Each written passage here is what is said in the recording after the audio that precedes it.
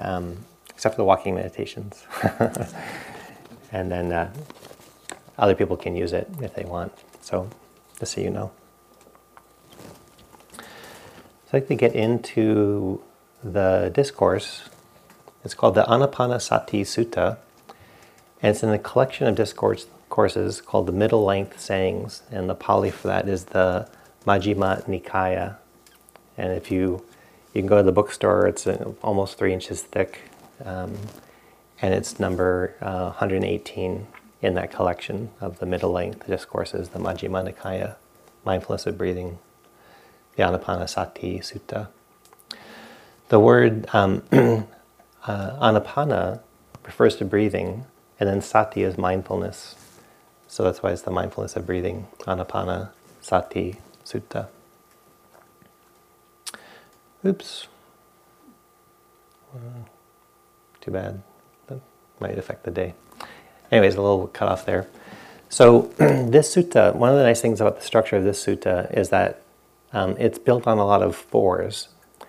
And if you know this tradition, you know that the Buddha made tons of lists, and all the lists open up into other lists and lists and lists. And that's done so that people could memorize it.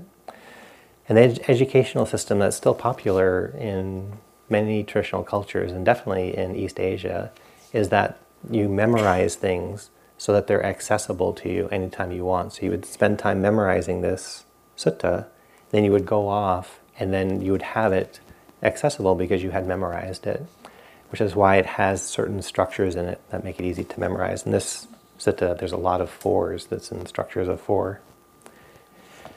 This sutta, the mindfulness of breathing, is a very detailed discourse on how to use mindfulness of breathing.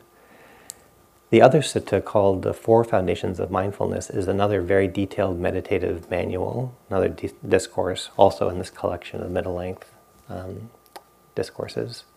And these two really are the 2 discourses that I know of that go through sort of an A to Z, how, for wherever you're starting, how to progress through and use these techniques to further liberate yourself and find more contentment and happiness and untangle your hearts and minds from their patterns. And the 4 Foundations of Mindfulness appear within this discourse, actually a part of the Anapanasati Sutta. And this practice of mindfulness of breathing appears in the 4 Foundations of Mindfulness discourse. So if you actually have done some study, or if you ever do some study, you'll see that there's a lot of overlap between these 2 discourses, because they're both so central to how the Buddha wanted us to untangle ourselves and to finally come to full awakening. But along the way, you end up using the breath to go through the 4 Foundations of Mindfulness, and the 4 Foundations are there to give purpose to why we're spending so much time coming into the body, coming into the breath. So the discourse begins, like many of them, with a prologue. This has kind of a nice prologue, and we'll get into it in a sec. Then this discourse has the 16 steps of developing mindfulness of breathing, which is really nice. That is that sort of graduated stepping your way in and developing your practice through these 16 steps. And 16 is 4 groups of 4, so you'll see that. The next part of the discourse is going through how to use mindfulness in a way that liberates. And so mindfulness has actually become, in the last 5 years, mindfulness has sort of has spread through our North American and European cultures. And people are using mindfulness for all kinds of reasons to their benefit. So this mindfulness, the ability to be intimate with present time experiences, that's how I'm calling mindfulness. Just give it short. This intimacy with what's happening now, and now being able to really experience it. It turns out that that's a great capacity for driving and for childcare and for running a corporation and working as a nurse in a hospital and doing prison reform and picking up shells on the beach, and anything you would be doing, being present, intimate with your firsthand experience is great. And it's surprising that this is now like news to people. But it could be because we've lost it. It could be that we're getting so busy that now this seems revolutionary to be present, to be radically present. But in that, people are using mindfulness for many different purposes. And the Buddha saw a benefit of that, but he also wanted to use mindfulness specifically to challenge habits and patterns that we're lost in, and we may not even know that we're lost in them. So we'll get into that a little bit too, which is why we use the 16 steps of developing mindfulness of breathing to then go deep into the 4 foundations of mindfulness. That's a classic teaching on how we untangle the confusions that we have. And then the last part of the structure of the Anapanasati Sutta is talking about the 7 factors of awakening. And this is a list of mental qualities that we want to actually begin to develop so that we have penetrative insight, that we really have a game-changing understanding, that we have an epiphany, that you don't go back into an old way of thinking. And so many of us do go back into old habits, and maybe slowly we're developing a new understanding of how to be in the world, valuing the breath, valuing presence, building your capacity, but sometimes you can have radical insights, and then you really can talk about before and after your life because of some particular experience you had can change you. And it turns out these 7 factors of mind and heart are the factors the Buddha pulled out and said, when these are strong, you have these life-changing insights. So they come at the end of this sutta. They also come at the end of the other sutta, the mindfulness, the 4 foundations of mindfulness sutta. And they're kind of woven all throughout his teachings. Some of you may have never heard of this particular list. It doesn't necessarily come up on shorter retreats, but this list ends up being important in the Buddha's classical teachings, his traditional teachings, the 7 factors of awakening, also called the 7 factors of enlightenment sometimes. So this is the structure. That's the full structure. It's 4 parts of the Anapanasati Sutta. And we're going to move into practice soon, in case you're wondering. But to begin with the prologue. Actually, it's a very beautiful prologue, and not every sutta does. Sometimes they have a very brief prologue. Sometimes the Buddha walks right into his teaching. But in the middle-length discourses, sometimes the sutta is long enough to have a bit of a setup. And the setup is, there's a beautiful image that is painted here. So he's in an area of northern India, and he's surrounded by many of his major disciples. And so the discourse describes, here is Mahakassapa, here is Moggallana, here is Sariputta. He mentions many of them, Ananda, his faithful attendant. He's surrounded by them, and he looks around and he sees a group of practitioners are working with one teacher here, another group are practicing there. And he sort of pervades, all these people are very engaged in practice. And then he says, he's sort of describing this scene.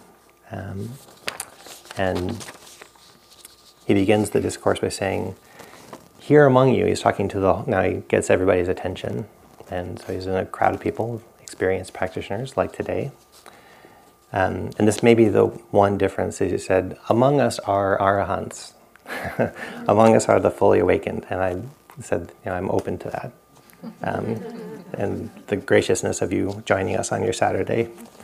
But where else would you rather be, right? If you're fully awakened, they said, among us are the arahants, whose all of the corruptions of their mind have been destroyed. Among us are non-returners. So I'm going to go through a list describing specific stages of awakening, and again, this list might be new to you. He says, among us are people who will never return to the human plane, that if they die in this plane, they'll be reborn somewhere on a higher plane. And they have removed many tenacious corruptions in their mind. Among us are once returners, people who will only be reborn once. And among us are stream entrants, people who have glimpsed nirvana, people who have had incredible insight and won't ever fall back fully into the deep confusions that keep us lost for years, if not lifetimes, if you have that belief system. And then he looks around and he said, but there are also people who are practicing heading in that direction, And they're practicing the 4 foundations of mindfulness. They're practicing developing their hearts and minds in these various ways. They're practicing the 4 Brahma Viharas, these beautiful heart qualities of loving kindness and compassion, empathetic joy, equanimity. They're doing reflections on impermanence. They're meditating on the limitations of sensual pleasure. And he said, and there are also people who are already engaged in mindfulness of breathing. So he isn't introducing mindfulness of breathing here, but he's talking to a very experienced crowd, and he's going to lay out how to use mindfulness of breathing and really describe the entire path up to full awakening. But anyways, he's talking to a very experienced crowd.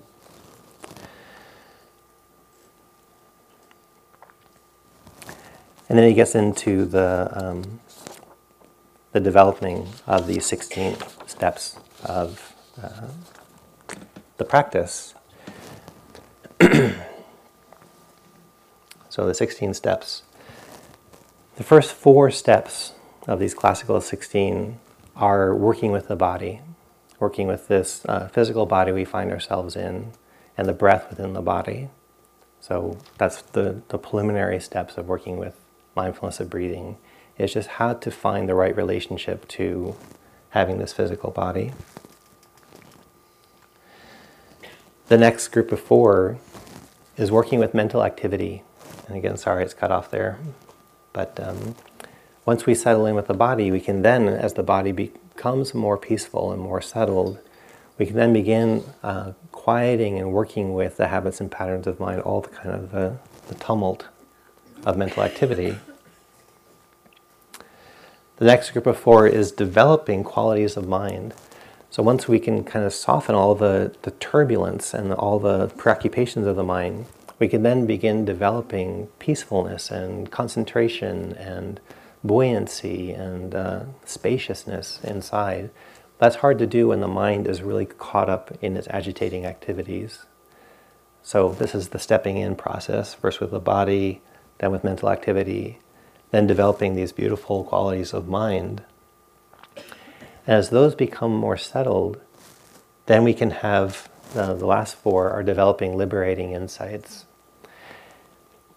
And all the way down through this, as your mind begins to understand, as you begin to understand, the settledness is preferable to all the stressful agitation. That's a liberating insight. So liberating insights happen all the way down through. But when the mind has been deeply settled and is very present with the flow of experience, it is a chance to see the nature of experience, the nature of how the mind gets tripped up, how it's freed. So there's more room for these radical insights to come when the heart and the mind have been more settled, more opened, more collected. Up until that, you're kind of learning how to use your mind more productively in a worldly sense. But then when you can really settle yourself, into that can come more profound insights into just the nature of life itself.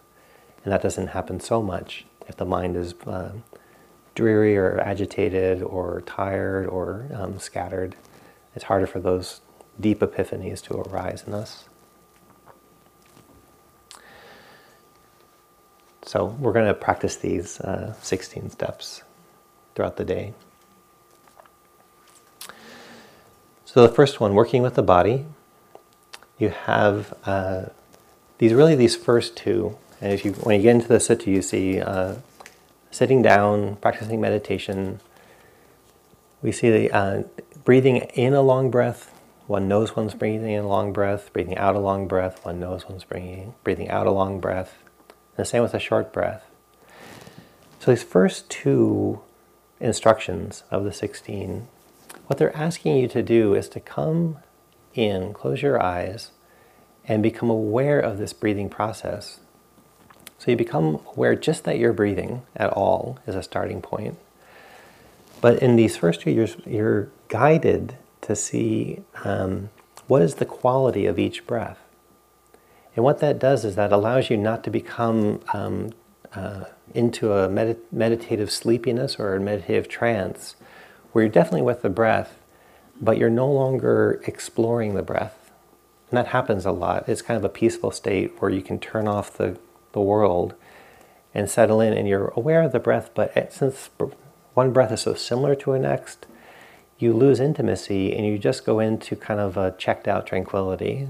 And what these first two stages ask you to do is to know the length of your breath, which means that you have to pay attention from the very beginning to the very end to know if it was a long or short breath. And then to know, like snowflakes, no two breaths are actually alike.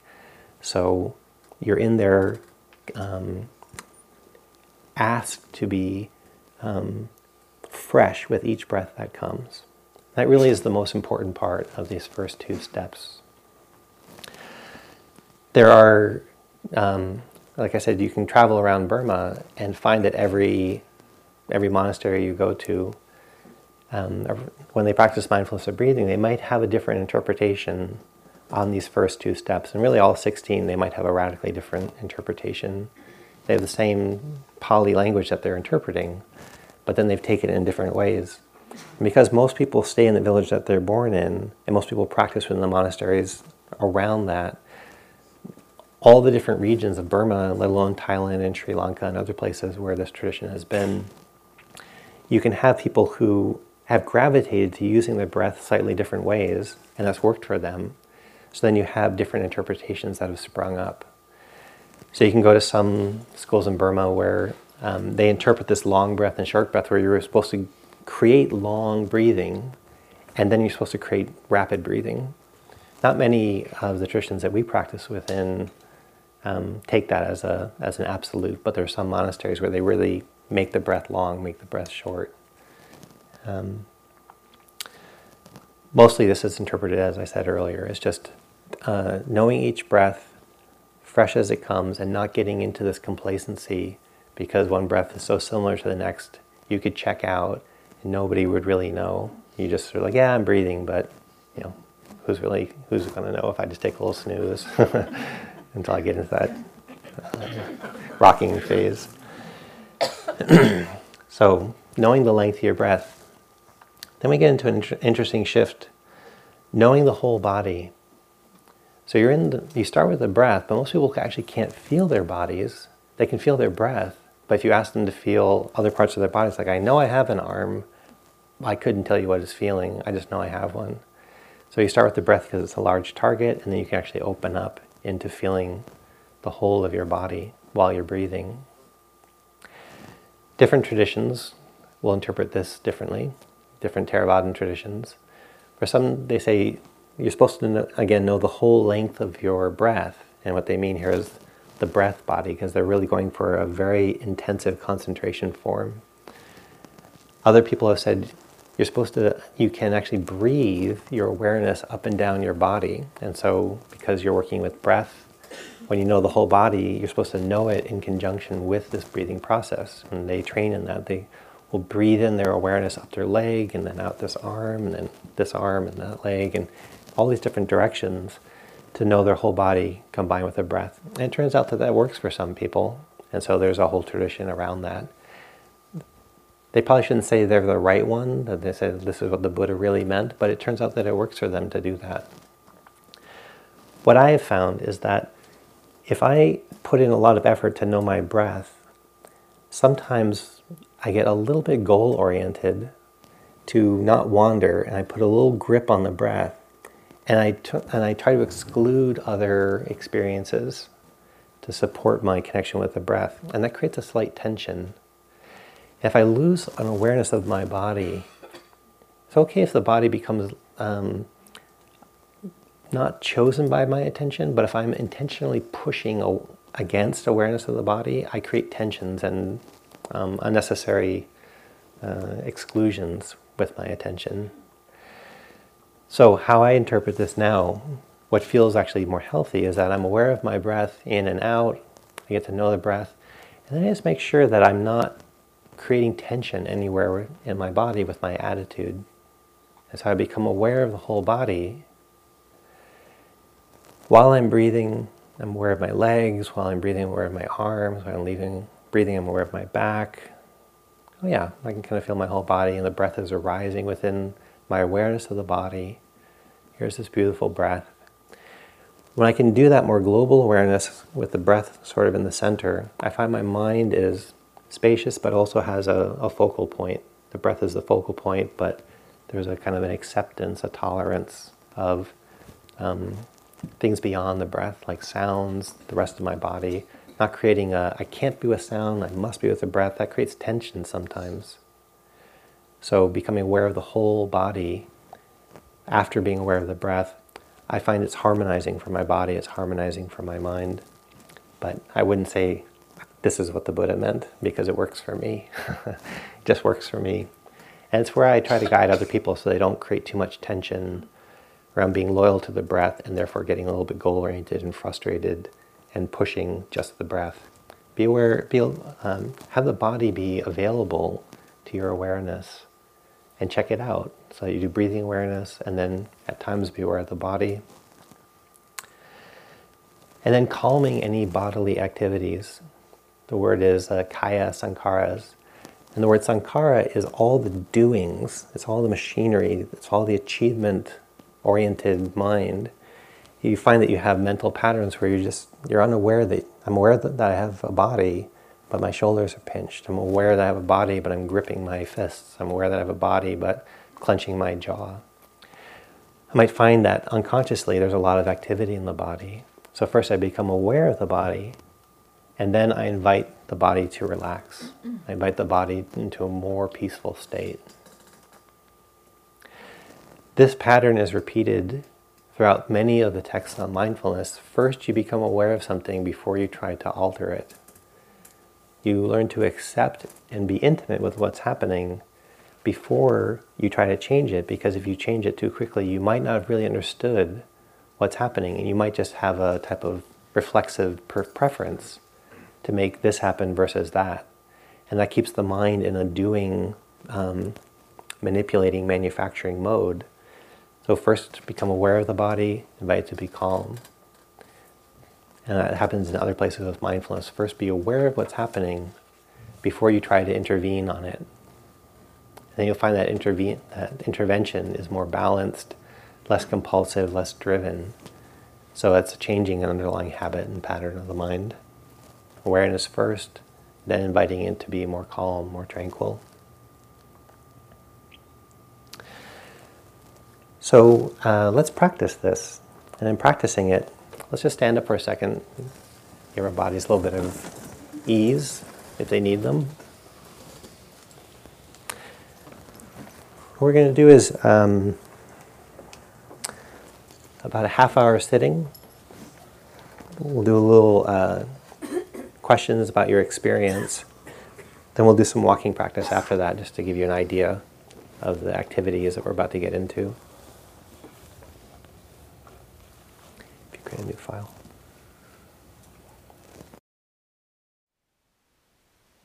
Thank you for listening. To learn how you can support the teachers and Dharma Seed, please visit dharmaseed.org/donate.